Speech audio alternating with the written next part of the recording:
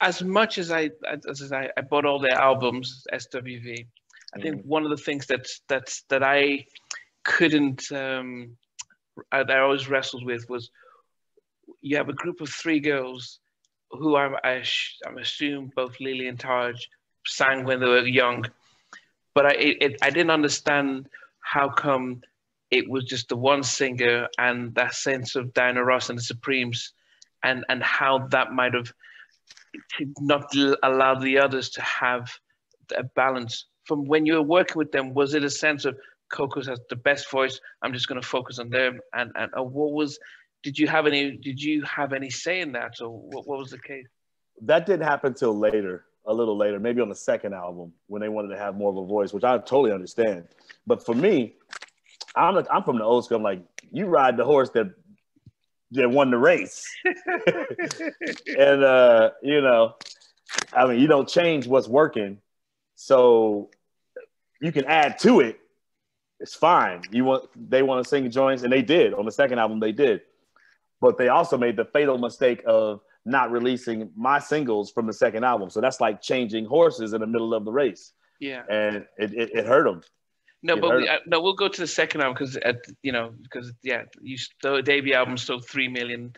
Mm-hmm. With all your songs, you do about four in a second. It goes on your platinum, so there was a big change. But I wanted to go when you were recording the first album. You've got Coco. You're telling me she was taking everything that you were giving. Mm-hmm. Did you not consider, okay, I wonder if Lily and Taj might not feel left out if I don't give them some verses and allow them to Well, that presumes that that's what. Here, let me say it this way. I'm trying to say this diplomatically.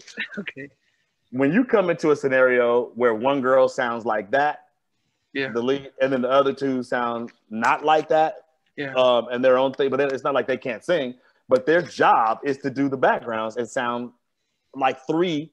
It's called sisters with voices. So yeah, so to me, I told Lily this recently. Those backgrounds are as important to the records as the leads, if you really think about it. Every single song of mine is the background arrangements that people love to sing. You don't have Weak without the backgrounds. yeah, You feel me? Like, so those backgrounds are as integral to the song as the leads. So I think it's a misconception that people think you just have to be doing the lead. No, no, no, no, no. When they said, so far, all that flow of my mind, with the thing, all that, hello, that matters. yeah, That's that shit. And then yeah, on Weak, come on. Weak, I lose control. Every single thing about Weak is all about the backgrounds. yeah, So there's never not them singing. They're all singing. You feel yeah, me? yeah, She just has the voice that does the verses. But the backgrounds are everything. When you're talking about my joints, yeah, the backgrounds are everything. Love will be right. That's all of them. yeah, Be right here. Come on, man. Like, you feel me? yeah, Every song. So I had to even tell them themselves, don't sell yourself short about how important those backgrounds are. Because when every little girl group or people that try to go karaoke your joints, what do? Or in the audiences at the shows, everybody's singing them backgrounds, homie. They like the lead, but everybody's still singing them backgrounds too. Ooh, what on the end of what am I supposed to do? Come on, man. yeah, Anything you wanna do. Where isn't there backgrounds? You feel me? yeah. So No, they really are singing all the way through on all my shit, really, is what I'm trying to tell you.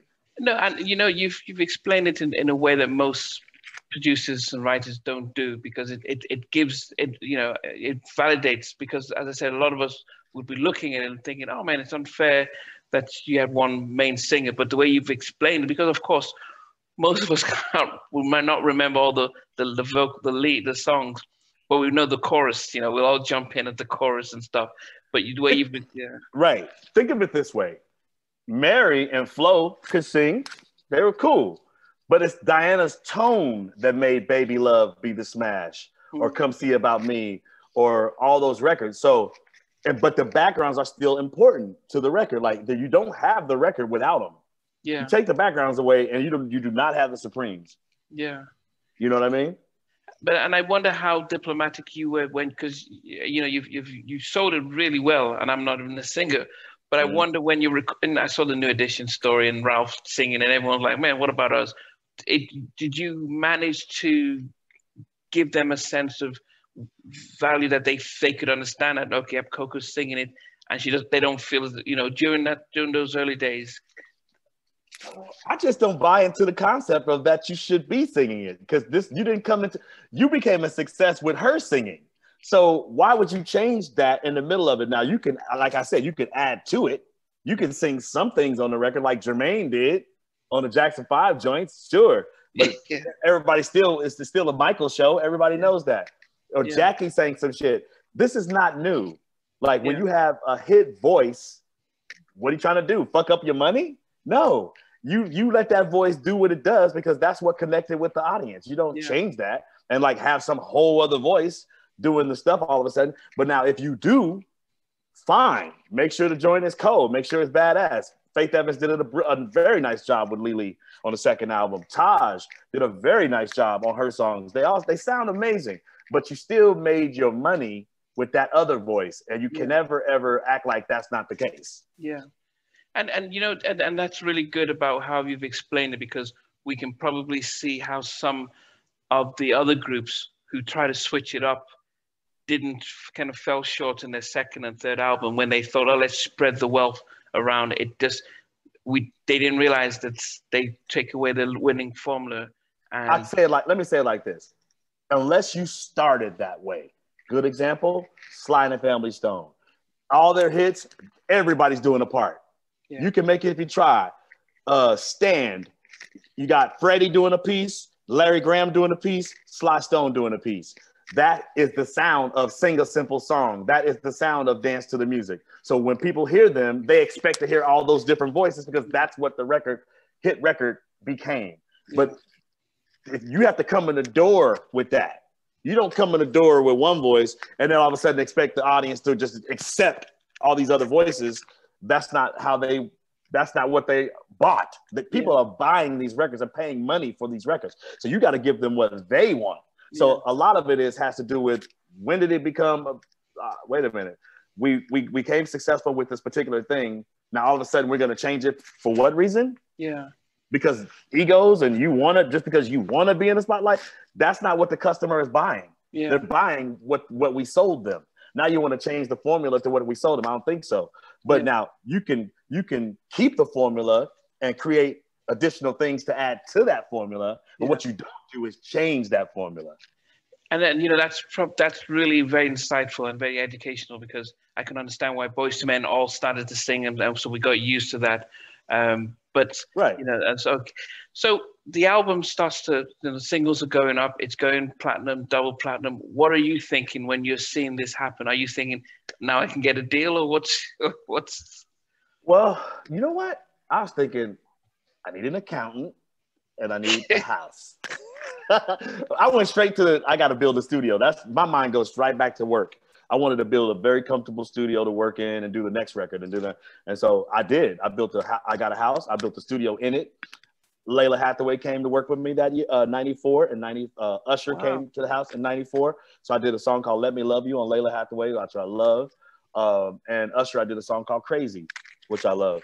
So, and then we just kept going. And then I went right into the second album from that in 95. So at this point, had you parked the idea of becoming a solo recording artist? No. As a matter of fact, I was completely not feeling that after I saw what the girls went through on the road. It was not easy, man. Like, first of all, when the Right Here was out, the very first one, it was tough because that wasn't blowing up like we thought it would. And they had some rough markets to deal with. People were not very nice. You know what I mean? It was very working all those places all around the country, flying all around the country. I didn't want to do any of that. So I was like, and then plus I could do my thing at the house and still make the money. You feel me? Yeah. So it was easy. I very much slid into producer very comfortably. Okay. I was not thinking about trying to be an artist. And everybody wanted me to be. When they heard Always on My Mind, they couldn't understand why I wasn't out there trying to be an artist. Yeah. And I get that, but mentally I wasn't trying to be at that time. I was just comfortable being the producer, writer. Now, who happened to sing. Who could sing.